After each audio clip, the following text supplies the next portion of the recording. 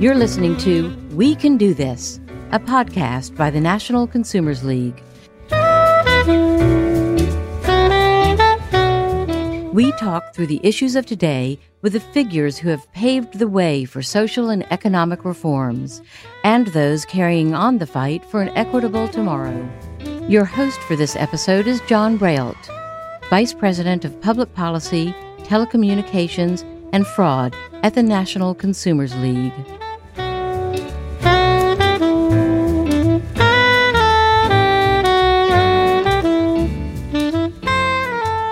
Hi, everybody. I am really excited to welcome our special guest, Professor Jay Kennedy.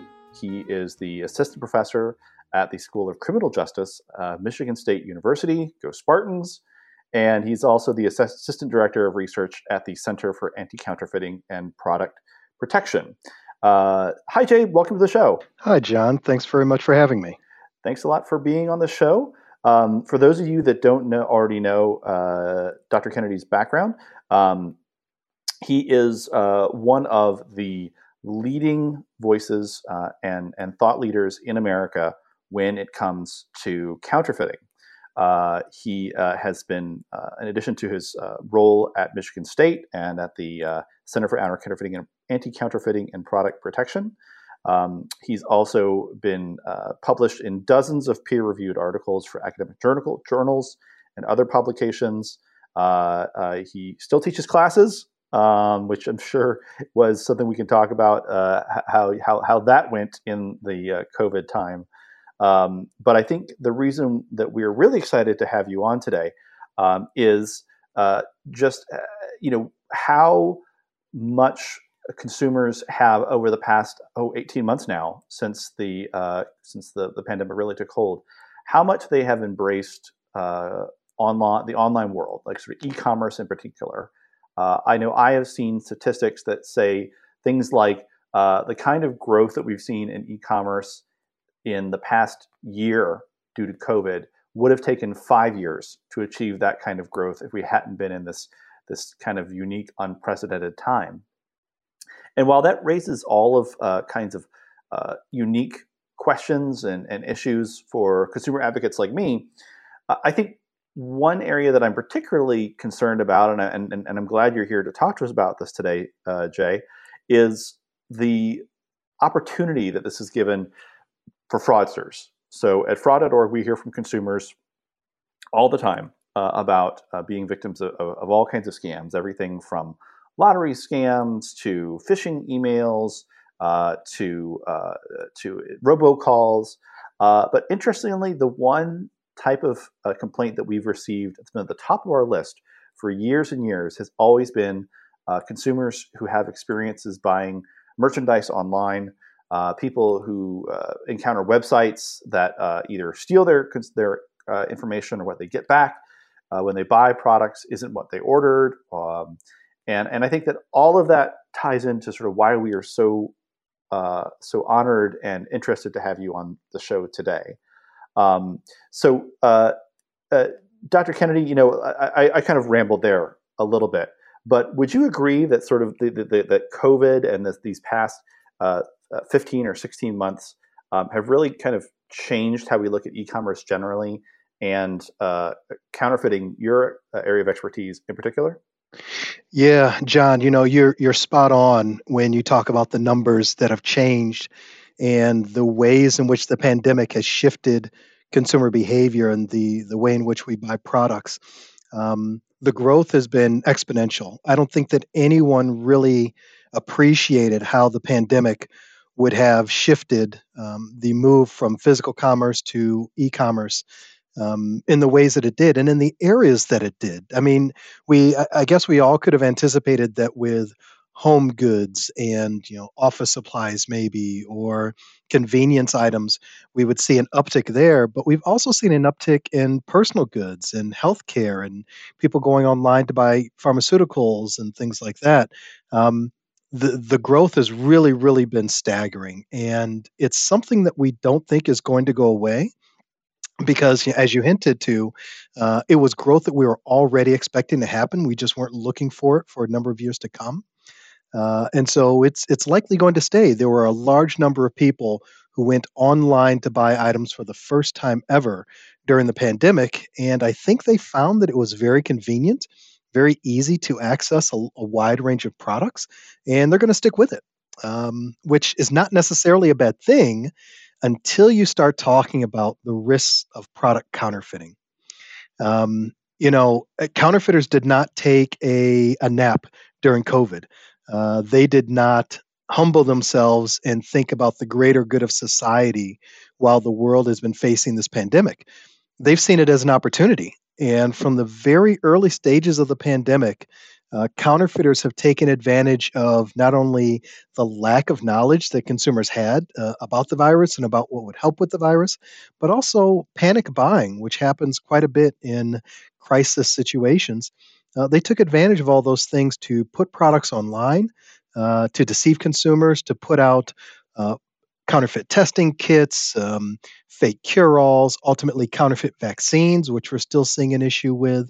All of that to take advantage of the crisis and to victimize consumers in new and sometimes old ways, but in ways that are really very nefarious because it touches everyone in ways that we hadn't seen before.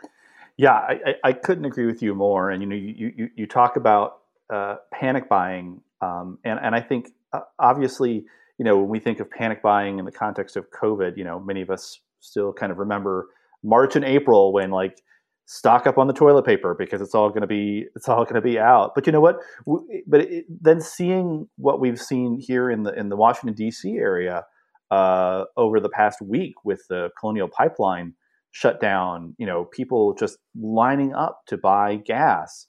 And I heard the other day that 80% of the gas stations in DC were out of gas. They just didn't have any. It had all been bought up. And I think that those two experiences kind of gave me a new appreciation for the role that consumer psychology, particularly sort of mass consumer psychology, plays in these decisions on what to buy and how to buy and how much to buy. So it's interesting, but let me bring it back to counterfeiting. For folks who may not be as familiar with counterfeiting as you are, I'm thinking when they think counterfeits, they're thinking of sort of the knockoff handbags that are sold on street corners, or maybe they think of counterfeit money. You remember the movie Catch Me If You Can with Leonardo DiCaprio, all about counterfeiting. But I feel like that's probably just scratching the surface of what counterfeiting is all about. Can you give our listeners a sense on sort of what does this modern world of counterfeiting look like from where you stand? Yeah, sure. And that's those examples are the very normal examples, and you're right, they're great lead-ins.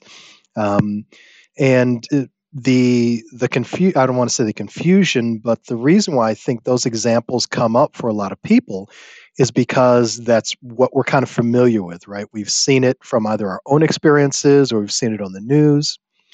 But the world of product counterfeiting is actually much greater. It's a much more vast enterprise than simply handbags and counterfeit money. And in my research, I don't do anything regarding counterfeit money. It's all counterfeit products, and that's a whole different animal. But even just counterfeit products is a world in and unto itself. The handbags and watches and wallets and the counterfeit luxury goods. That brings up a bit of nostalgia for people, either because they enjoyed their trip to Santee Alley or Chinatown in New York, or one of their friends had a purse party or whatever, and it comes across as a very harmless form of consumerism. Right. I know it's fake. It looks nice, and I would never try and pass it off as legitimate, but it's just a nice piece of indulgence, right? The reality is that whenever we find that there's a product that is in demand, we are going to find a counterfeit. And so that means everything from pharmaceuticals to automotive parts and supplies down to parts of equipment for mining equipment, the electronic circuits that go into Defense Department equipment and nuclear submarines, and child products that we buy when we have kids. All of those products are counterfeited, and it's all driven by the fact that there is a demand for those goods. And I like to use the term mercenary crime when talking about counterfeiting. And mercenary crime was a term that was coined back in the early 1930s by a former section of the American Bar Association that looked at crimes that were for profit, right? They had no other motive other than illicit gain. And counterfeiting is one of those crimes. And so when you think about the crime of counterfeiting, all you really have to do is think, what product is out there that if it were sold could produce a profit? And that's every product that's out there. I had a colleague at the center who's now retired, a gentleman named Rod Kinghorn, who worked for General Motors for a number of years as their head of security. And I remember when I first came onto the center, one of the things that he told me was one of his lines was, if you're a company and your product, you're like, if you're not at risk for counterfeiting, then you don't have a good product in essence, right? If you have a product that consumers want, you're at risk for counterfeiting because there is a market there for a fake that can come in under price, under the radar screen, and take away a bit of that market because people are price conscious buyers in many ways. And so the amount of things that are counterfeited, I think I've ceased to be amazed when people say, "Ooh, here's an example of X that's been counterfeited." Like, yeah, I can see that people want it, and there's money to be made in it, so it's going to be counterfeited. Well, what leads somebody to acquire sort of counterfeited goods? You talked about sort of the purse party as sort of like and or that people might view it as a sort of a harmless form of consumerism. Do they just want the appearance of luxury without the price, or do they even know that they are buying a counterfeit, or is it something where I think you talked about sort of automotive parts. Would an auto mechanic that wants to save on parts sell me something like a real set of brakes, for example, but in fact it's real, it's counterfeit, and they're just going to pocket the difference? What leads people to sort of acquire these goods in the first place? Yeah, that's a great question, and it's the answer to that question is one that helps us think about the counterfeiting market from the consumer's perspective. And we generally talk about consumers in two different camps, which helps us identify why people would buy these goods. And in one camp, we have the individuals we call the complicit consumers. These are people who willingly buy counterfeit products. And there's a range of different complicit consumers. Most are who we think about, as you mentioned, right? They maybe want a luxury product and they don't want to pay the price, or they feel like they can get value, or they can be a savvy shopper by paying a lesser price for a good that looks like the legitimate. So, in some way, they want an item that they can pass off as authentic without having to pay the price for the authentic good. And this really takes advantage of the fact that, one, as humans, I think we're all pretty good natured people in that if someone is wearing a really, really expensive purse, 9 times out of 10, we're not going to question them on whether or not that purse is legitimate. And even if we did, do we really have the skills and the acumen to be able to determine ourselves whether or not it's legitimate? And if we do, why would we do that? Right? So you got the complicit consumers who buy because they want to own this item. You have other individuals who, they may not necessarily go out looking for a counterfeit, but they're not going to pass up a really good deal. And so the cues are there that this might not be something legitimate, but their desire to have the item makes them overlook all those cues that would say this is something that's not genuine. That generally happens with a product that we don't think is going to harm us. The third group of consumers, or I guess two and a half since I mentioned two initially, but that last group of consumers are the people who are just duped, right? You're going out to buy a legitimate product. You want to buy a legitimate product. You take your car into the shop. You ask to have new brakes put on. You get your car. Your mechanic has said he's put on new brakes, and lo and behold, there are counterfeits on the car. Those consumers don't go out looking for a counterfeit. Someone has sold them a counterfeit because that seller has realized there's an opportunity to make money. And these are the true victims of counterfeiting schemes, right? They're the ones who are taken advantage of by people whom they trust or places that they trust. They're looking to buy the legitimate item and they get taken advantage of. The complicit consumers that I mentioned initially, right? They're the ones who they kind of know what they're buying and they go after it. Many of us, we don't know that we're not getting the real thing. Well, I'd like to talk to you a little bit more about sort of this third group you talked about, or two and a half, the sort of the duped consumer. It's one thing when you're duped into buying, say, luxury goods or something like that. It's another thing when you're buying, say, as your example, brakes that you don't know are counterfeit and that might be dangerous. Or I know that you've done a lot of work on counterfeiting of pharmaceuticals. And by their very nature, counterfeited pharmaceuticals don't go through the kind of regulatory processes that we all take for granted to ensure the safety of the medicine. Let's talk about sort of those threats to life and limb from counterfeiting. How is that different? Let's say in pharmaceuticals, for example. Yeah. So now you get down to the things that really keep a lot of people up at night, right? Um, while there can be harm that can come from, counterfeit athletic apparel or handbags or something like that, the risk is relatively low.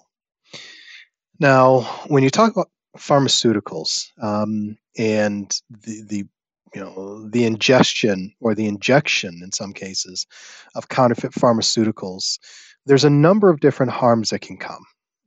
The first one can be, and I guess best case scenario, is that you get, instead of an injection or some type of medicine that you're looking for, you get a chalk pill or saline, a saline solution that's going to be harmless. You're still being denied the medicinal benefits that you're looking for from the actual pharmaceutical. So there's still a harm that's being done, but there's not a harm necessarily that's created by that counterfeit that you're taking. There are some items that kind of fall in the middle. They've got some active ingredient, and so you may get some benefit, but we've also seen cases where individuals were given counterfeit pharmaceuticals that were diluted or adulterated.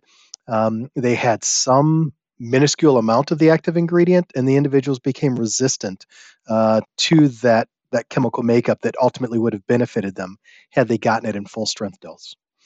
And then you have pharmaceuticals, counterfeit pharmaceuticals that can cause serious harm or even death, and we've seen that happen um, across the world, particularly in developing world nations, but across the world. People dying because they have consumed counterfeit pharmaceuticals. This is a constant concern for the manufacturers of counterfeit pharmaceuticals, for governments, for law enforcement, for many healthcare providers, because as consumers, we don't know how to discern, in many ways, legitimate from illegitimate. Um, and so it makes it very difficult to really protect ourselves, aside from the sites that we may go to. But even then, if we believe that it's legitimate and it's not, it's tough to know whether or not it's legitimate. And so the harm that's posed by those and counterfeit medical devices are the same, is quite substantial. So let me drill down a little bit more into that. So one of the things that we hear a lot about is that the price of medicine is just so high that consumers just can't afford it. You hear horror stories about people who are getting charged, thousands of dollars for basic medication like insulin, right? For those people, if the choice is between not being able to afford the medicine or being able to afford something that may or may not be what they actually think it is, but maybe it could work. I mean, it's how is a consumer to know? I mean, if they're in these sort of impossible situations, and am I oversimplifying this? Is this sort of like person who really needs this and just needs to get it more cheaply, somebody who is a target of counterfeiters? Yeah, unfortunately, you're not oversimplifying it. The best examples of this come out of Africa, where in other developing world nations, but typically many nations in Africa where we've seen the hard examples of this, um, where the healthcare infrastructure is less is not very stable. Drug prices are high and incomes are relatively low. And so people will make the conscious choice to buy a counterfeit product, hoping that it has some bit of the active ingredient because that's the only thing they can afford or it's the only thing that they can get access to. And I wish that I had an answer for that problem, right? I wish that I could say, drug companies lower your prices. Well, that's not necessarily the answer, right? Because there are a lot of things that drive up the cost of medication. I wish that I could say governments do a better job of developing healthcare infrastructure that brings, decent pharmaceuticals to your patients. Well, that's great, right? But instability, regional instability, conflict, lack of federal resources or governmental resources, they impose challenges there. There are situations like that where individuals will make the conscious choice because that is the best that they can get, and they hope that they get something. Now, the counterfeiters don't care, right? They don't care that there are individuals who are putting their health at risk because they can't afford anything else. They'll still put whatever they want into those pills. It's a very lucrative market for them. Actually, it's one of the best markets for them because it is direct revenue for them. They're not fighting against the legitimate companies to try and displace real medications in the supply chain. They have consumers who are coming directly to them. And it is one of the largest challenges to disrupt, particularly when we have individuals, consumers who willingly and knowingly buy, say, a counterfeit pharmaceutical, hoping that it has some benefit. They realize some turnaround in their health status, or they get some benefit from it. Now their reticence to buy a counterfeit in the future goes down substantially, right? They may even sing the praises of the counterfeits because, hey, here there is someone who's making a drug that we can get access to. It's not big pharma or government that's keeping these things from us. We should have access to these knockoff or these off-brand drugs, as I may term them. Um, it is a substantial problem when it comes down not only to decision making, but also coming up with a way to redress that problem. Well, let me shift gears a little bit on this. You know, how are consumers obtaining these counterfeit goods? Or we started off our conversation by talking about how e-commerce is really supercharged or become supercharged during COVID.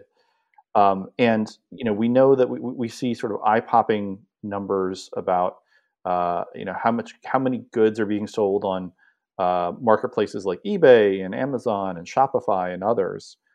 But we also know that those are platforms that host millions of sellers. Some of them are selling legitimate products. Some of them may be selling counterfeits.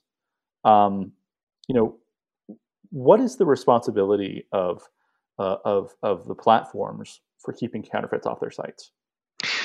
Yeah, that's a great question, and it's one that we struggle with quite a bit in terms of finding a balance.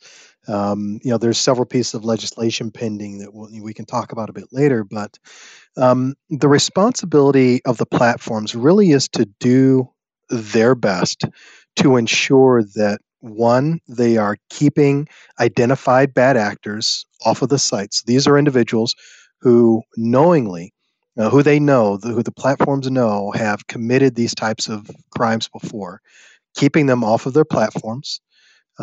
being active in searching for counterfeit goods and illicit postings on their websites, and that requires a lot of collaboration with law enforcement and brand owners, and so that requires the platforms to be open to that.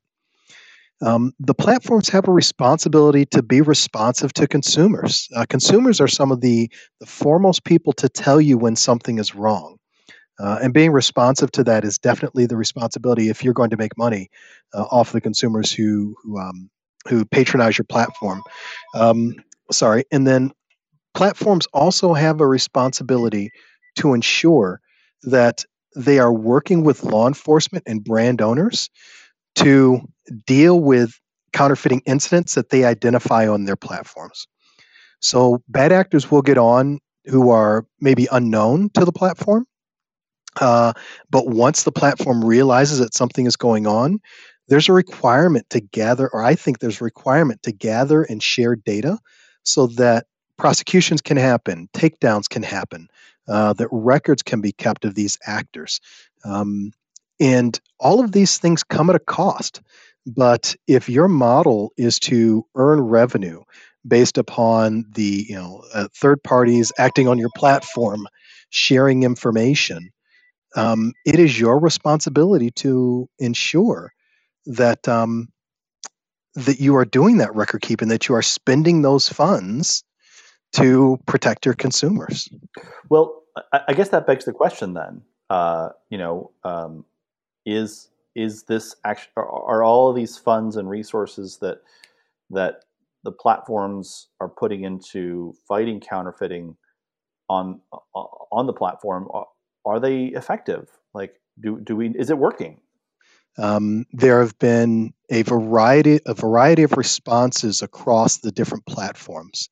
So we talk about e-commerce holistically, as all the platforms generally, and social media. I'll throw in there as e-commerce. But the reality of the situation is that each of the platforms has taken their own kind of unique approach. Some are doing better than others. Some are effective, I would say. There are several efforts out there by platforms that are starting to produce results. Some of them we have to kind of wait for a while and see what the data flesh out to see how effective they are. But irrespective of what is kind of effective now, the one thing that platforms need to be doing, and I don't know if they're doing this because it's not one of those things that they regularly share with the public, but one of the things that they really need to be doing is developing ways to be proactive in this fight.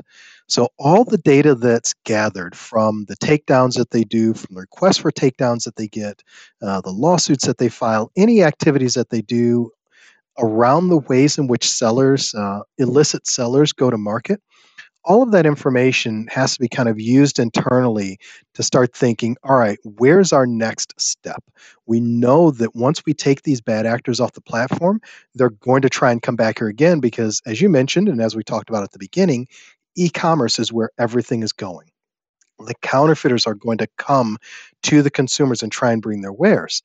And the platforms have the responsibility of trying to stop them and understanding how the counterfeiters operate, being cognizant of the fact that they will change their methods, and being ready to address that adaptation is a big part of what they should be doing. I could call out a couple platforms by name, given what they've done, but I'm sure that it's easy enough to find out. There are a couple platforms that are really leading the field in terms of what they're doing to not only address the counterfeiting problem, but also to work with brand owners and law enforcement and industry groups to help brands protect themselves.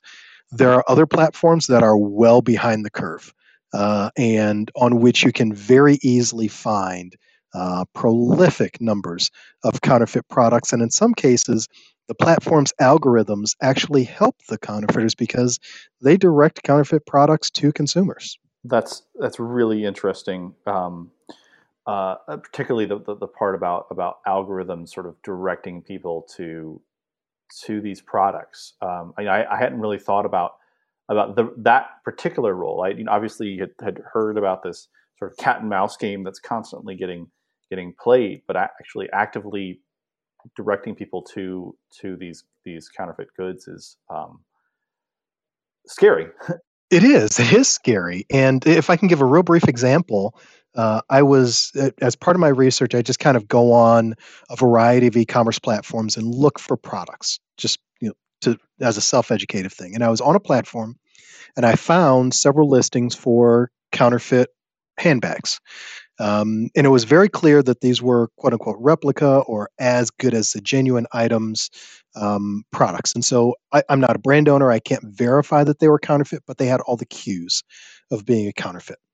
Um, I looked at the items, obviously didn't purchase them, and a couple of days later received an email push notification from the platform saying, "Hey, are you still interested in this item?" And so, that wasn't the platform like someone sitting down punching into a computer, but their algorithms are set up to follow obviously what I'm looking at. And if I didn't make a purchase to prompt me, maybe I'll make the purchase once I get the prompt.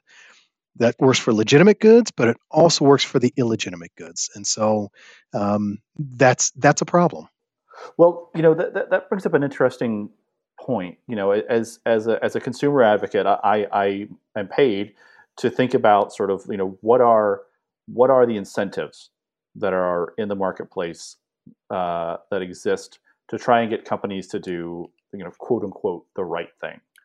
Um, you know, you know, when you talk about we're talking about platforms, these are often platforms that exist. They make their money not on, or so sometimes I guess they do. They make their money on a percentage of the sale of the good, but their incentive is to push volume through the system, right? That's getting more people onto the platform, buying and selling is good for their business model. Um, so I imagine that sort of creates a tension between people who the sort of the bean counters who want to sort of make as much money and have as many sales on the platform as possible, and then sort of the people on the other side who are saying, wait, we need to do more to try and control what's getting put onto the platform in the first place, right? And by the way, we need you to invest a couple $1 million in people to help us with that, right? So I guess the question, if I'm correct in sort of how I'm looking at sort of that tension, then are the incentives in place to get platforms to actually take counterfeiting and fighting back counterfeiting seriously? And if not, is that market failure? Is there a role that the government needs to play through regulation? You talked about some of the bills that have been introduced in Congress. So let me stop there. I think I teed up. I thought that was going to be one question. I teed up about 5. So feel free to take them in any order you want. Sure. So let's talk about the incentives first. And I think you're exactly right when you talk about that tension with the revenue model and the way that the platforms work is, as you mentioned, volume, right? Sales going through.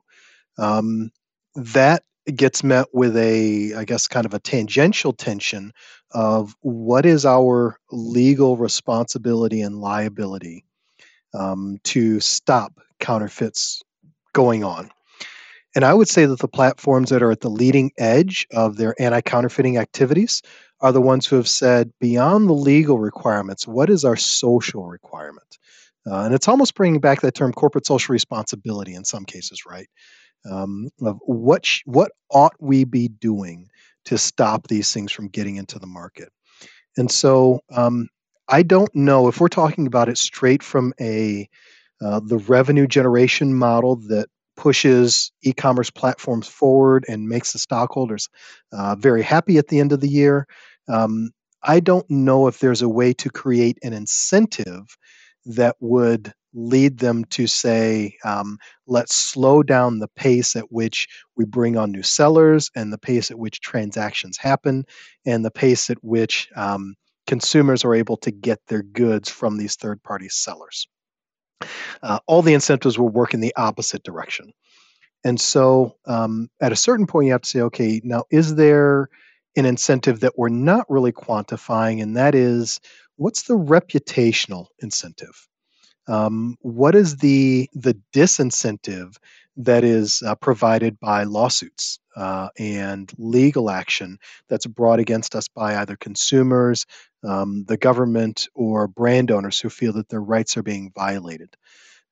Right now, many platforms are operating under the safe harbor provision of the Digital Millennium Copyright Act. I think that's going to go away at some point in the future. Um, I would argue that it needs to, but there's been some good work by some other platforms. But if you take the fact that there are liabilities there and look at what those costs are, um, that revenue model may not look as stable as it did before. Um, so we're talking incentives and disincentives there. The issue with those types of incentives is they're very tough to quantify when you're talking to the bean counters, right? It's very easy to quantify sales and your margins on sales and sales of certain items. It's very difficult to quantify in concrete terms that you can put into, a calculation, your basic ROI or an NPV calculation on, what the cost of a brand owner's actions will be, or you look at the very complex returned goods system, right? We've already seen talk about changes to many platforms' returned goods systems where, if it's below a certain item, they don't even bring it back. They just issue a credit and the consumer can do whatever they want with the item. That's a big challenge when it comes down to counterfeit items. So, yes, the consumer may get their money back, but that item is still out there. Um, in terms of whether the incentives are correct, I kind of think well, I don't want to say kind of think. I really think that that depends upon the maturity of the market, the e-commerce marketplace, with regard to its anti-counterfeiting activities to date. For some marketplaces where it is just blatant and obvious and very easy to find counterfeits, or individuals who are even violating the terms of service for some of these specialty e-commerce marketplaces, e-commerce platforms, um, you know, there need to be some very strict measures, I believe, put in place. Whether that happens from a regulatory standpoint or, dare I say, an industry self-regulation perspective, um, I'm not sure which one is best. I'll talk about regulation in a minute.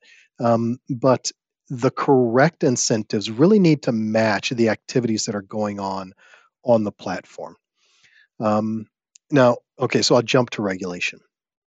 When it comes to regulation, is that the right incentive? Um, I would say if the regulation is written appropriately, it can be. The challenge that we run into with regulation and with taking a strict legislative approach to it is that regulation is much more stable. It creates much more issues of inertia than uh, the counterfeiters and their activities. So, passing a law or putting in place a regulatory standard today may meet the issues that the platforms and consumers and brand owners are facing today. But quite honestly, with the speed at which e commerce is changing, with the speed at which counterfeiters are adapting, next month, that legislation may be outmoded. And so, if we require platforms to do a set of things that we believe will mitigate um, or substantially reduce, I'm not going to say eliminate, but substantially reduce the threat that's posed by counterfeit products on their platforms, that mitigation may work in the very short term, but counterfeiters are going to quickly adapt. Legislation won't adapt as quickly. And so the right legislation needs to be one that prompts, incentivizes in a number of different ways platforms to do things that leverage the strengths that they already have with access to data, data collection, right? The algorithms, the very sophisticated algorithms that they use to look at consumer behavior and to market to consumers, to leverage the use of those activities to develop solutions that fit within the context of counterfeiting as it exists at that time, and allows them to be able to be one entrepreneurial, so they can grow try and get ahead of the curve, but also to be much more responsive without fear of having to meet a set of standards that are now outmoded and outdated.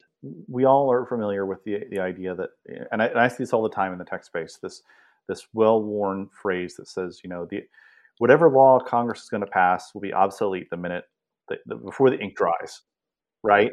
And that's what I'm hearing from you talking about, sort of maybe how Congress is looking at this today. That they're kind of looking at the problem that they face today, and what are solutions to address that problem. But would that am I hearing you right on that? In many ways, yes. And I think one of the reasons why is because there may be a bit of a disconnect between um, what the proposed legislation is trying to do and what it may actually do in terms of targeting aspects of the problem in terms of mitigating risk. There are elements of the acts that I think are good. But I think we need to be very realistic about what it is they will actually do to affect the structure and the opportunities for counterfeiting. Um, Namely because they don't address consumer decision making or opportunities for consumers to buy products. Um, right? If you have options as a consumer, you're going to make those choices based upon a certain set of factors. And I know that the bills are trying to work so that the only options that consumers have are legitimate options. But the ways in which counterfeiters are adapting their behavior makes it very difficult in some cases for that legislation or actions like that to be effective. And a part of it is because the counterfeiters are really smart at what they do. They're really good at what they do. And, so for example, when you have a product listing that's showing just a generic handbag online, but people get an Instagram message or a TikTok or some other direct message through social media that says, hey, go on this platform, look for this generic purse. When you buy that, you will actually get this counterfeit luxury item. That's tough to stop. And so, that adaptation is something that as we dig through the data, there may be patterns that are able to pull out that, the focus on recordation in the way that it is from the current legislation may not be able to get to. Now, not saying that we should just write off the legislation that's being proposed, but maybe have a bit more of an in-depth conversation about what the actual outcomes may be and what we're trying to affect. So are there particular pieces of legislation that you're looking at now that you think, on balance, would move the ball forward in protecting consumers, and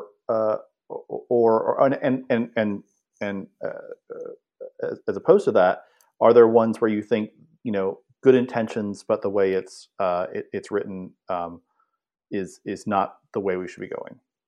Yeah, so there are several variants of the Informed Consumers Act that are coming out at the state level that I have not had the chance to look at deeply.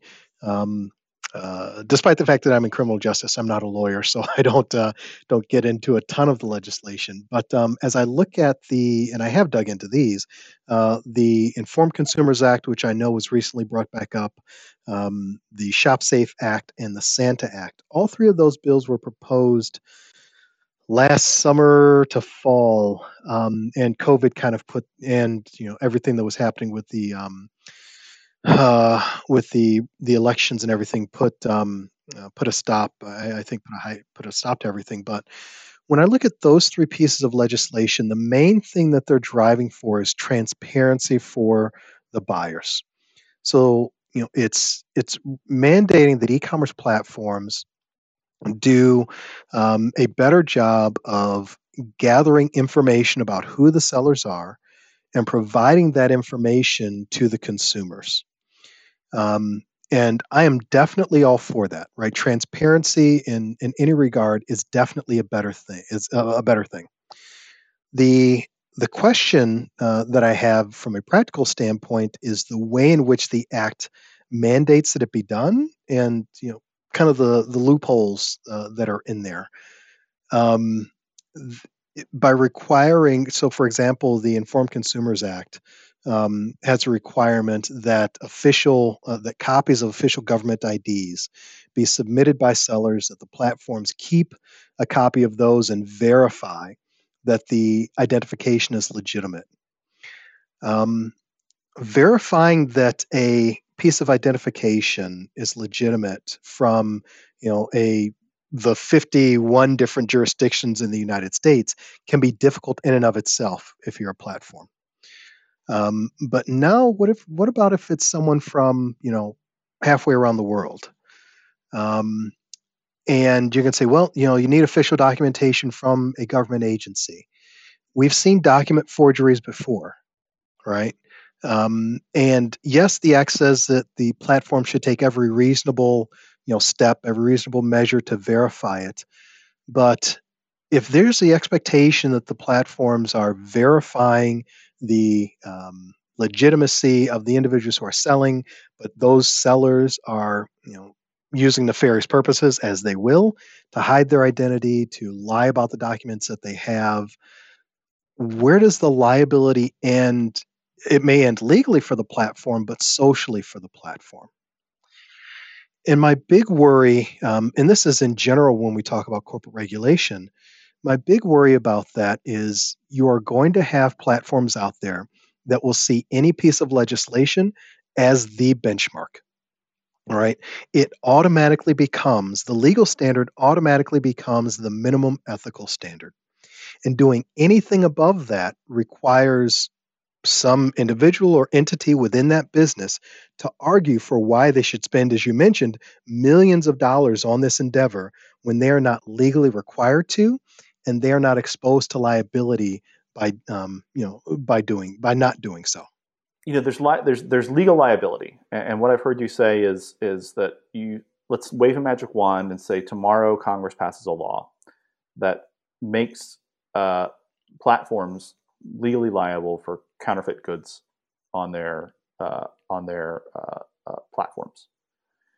What I'm hearing you say is that could actually be somewhat counterintuitively counterproductive to the goal of providing, of incentivizing companies to meet this sort of social liability standard or ethical responsibility sort of standard that I think you talked a little bit about earlier. If what I'm hearing there is correct, right? How can consumers put pressure on platforms, for example, to meet that? Is it simply voting with your pocketbook, or is it going to your legislator? Is it making noise on social media? Like, what is the role of consumers themselves? And as a consumer advocate, I'm thinking of the people that I talk to every day in sort of fighting back against counterfeiting generally and dealing with counterfeits on platforms in particular. Yeah. So if we did wave that magic wand, and we're talking about things from the consumer perspective, and I know that the lawmakers, the congressmen and women who put together these several bills, they spoke with their constituents and consumers about what it is that they want. I think there needs to be a larger forum for dialogue where consumers can give feedback about their experiences with platforms when it comes down to counterfeit goods, because some of those experiences are really, really bad. And this is where I see a place like the Consumer Product Safety Commission or the FTC, a role for them to really moderate that discussion and to have some type of administrative authority where they can sanction platforms that are essentially deaf to consumers' issues. The other thing they can do, as you mentioned, is they can vote with their feet. Let's be very honest, right? This is the platforms exist because they are seen as the favorable or the favored choice of where to get products. It's convenient. They've made it easy. There's a bunch of options, right? The prices are good. But when consumers start to get victimized, when consumers start to get taken advantage of, the question of safety now becomes an issue. And so, yes, you can get this product in 2 days. It can get here. It's going to be the least expensive option. You've got a bunch of options, but there's a 70% chance that it's going to be counterfeit.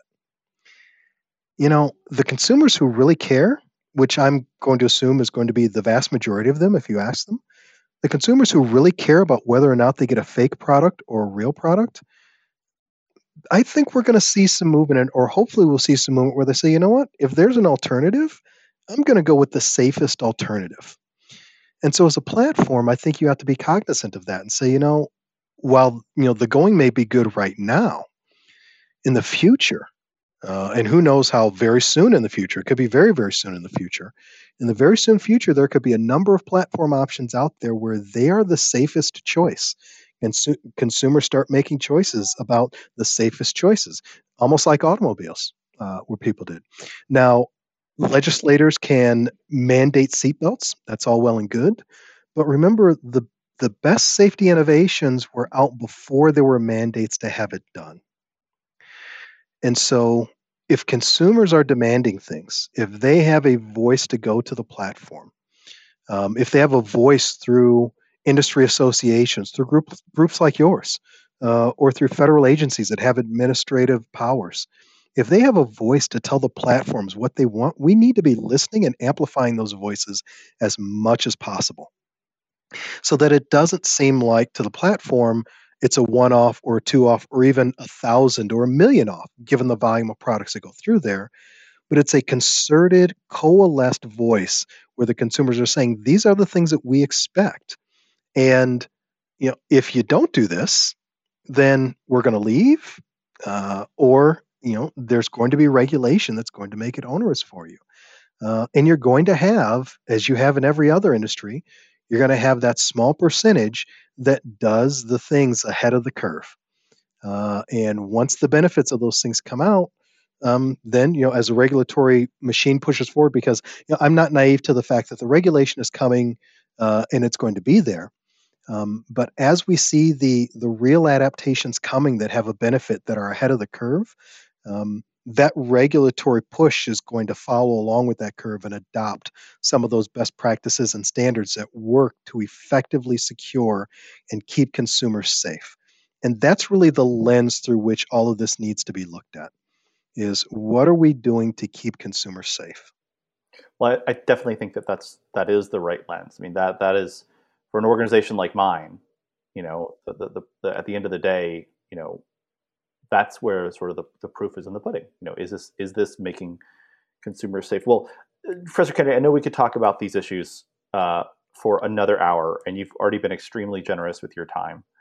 I want to sort of give you an opportunity. Is there research from you or from the Anti-Counterfeiting Center that we should be on the lookout for on this issue or other issues that you're really excited about, that you think consumers might take some real value away from? Stuff that you're working on or colleagues are working on that we should know about? Yeah, thanks for that opportunity. There are two pieces of research, or two research projects that I'm really, really excited about. I happen to be leading both of them, so you get what you ask for, I guess. Um, but one of them is around social media and social commerce, and the way in which interactions on social media are changing people's perceptions, particularly the younger generation, when it comes down to counterfeit products and counterfeiting becoming a bad word, but reps and dupes being okay. Um, a colleague at the American Apparel and Footwear Association recently put out a report on dupes and reps in social media. And this is a trend that we're going to see moving forward quite a bit. But following the changing lexicon that is going on as the social media and social commerce trend is changing counterfeiting from a social perspective rather than a technological perspective. And then the second one, we are working right now at the initial stages of developing what we hope to be an every 2 year survey, or an every other year survey of American consumers about their experiences with counterfeit products, both being victimized as well as willingly buying counterfeit products, their perceptions of what the platforms, brand owners, and law enforcement are doing. And the goal of this project is to be able to turn back around to the American consumers, to brand owners, to law enforcement, to legislators, what kind of the pulse is in this country regarding counterfeit products. What are the trends that are going on?